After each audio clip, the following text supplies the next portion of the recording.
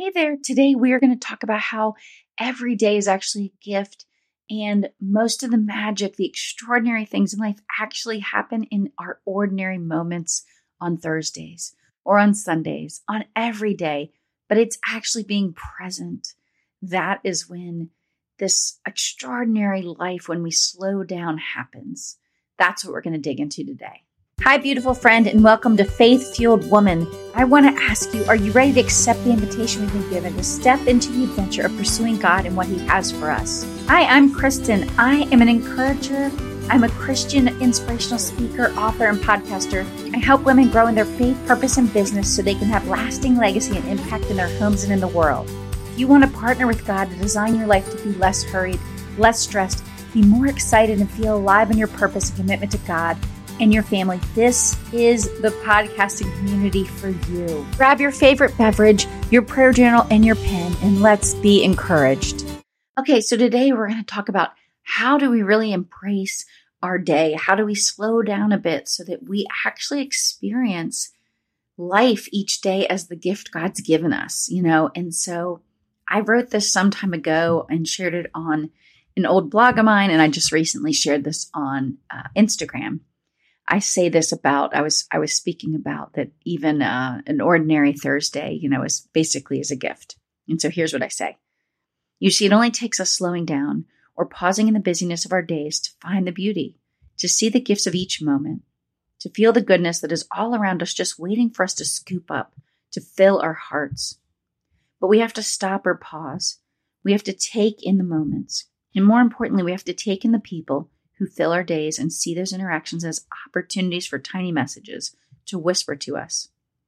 Each of these moments are notes, love notes that begin to make a song, a beautiful melody of music we can only hear if we slow down to invite the beauty and love, kindness and grace of this world through Jesus' example into our lives and hearts.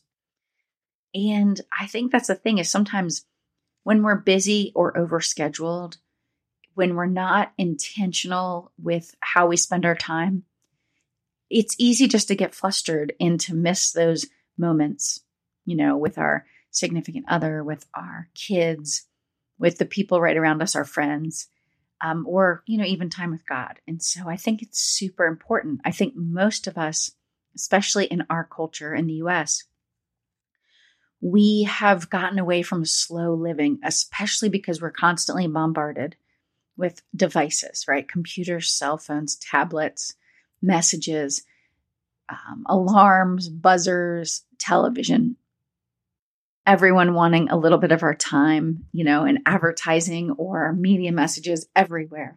So it's very hard to keep all that out to some extent, to keep the distractions far enough away from us, or at least for a lot of the time, so that we can be present, so that we can experience the richness that's in everyday moments. And I think this scripture so much speaks to this. And I thought it's just such a promising scripture that speaks to every day being a gift, which says, each day is a rich and precious gift from God with new grace and new opportunities. This is the day the Lord has made. We will rejoice and be glad, which is from Psalm 118:24. I just want to say that again, because I think it's such a good reminder of the promise of each day, right?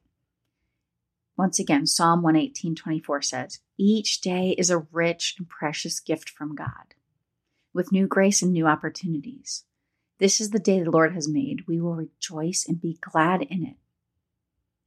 I don't know about you, but I want to remember, I want to circle that promise, which I haven't done that before. I haven't circled it, just to remember that this day is a precious gift, right, from God, and that we have not only new grace, but new opportunities every day, right, to have it as a gift that day.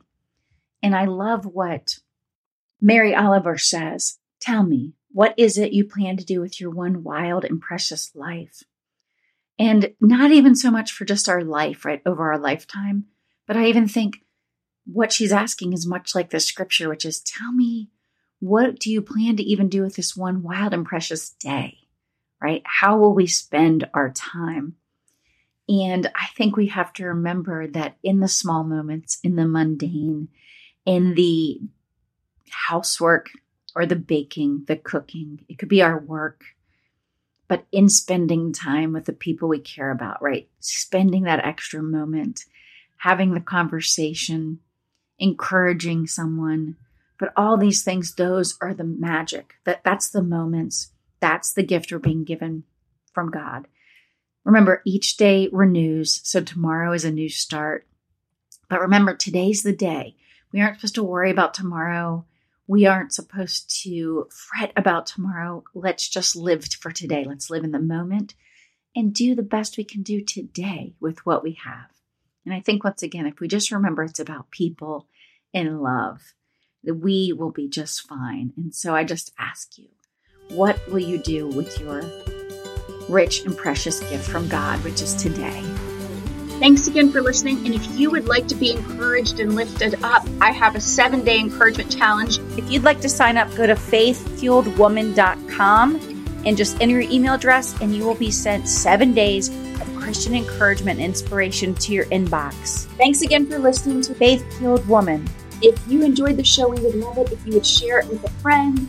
And if you would leave us a rating and review on Apple Podcasts, because it helps us get discovered by more people to spread more hope in the world. Thanks again for listening in.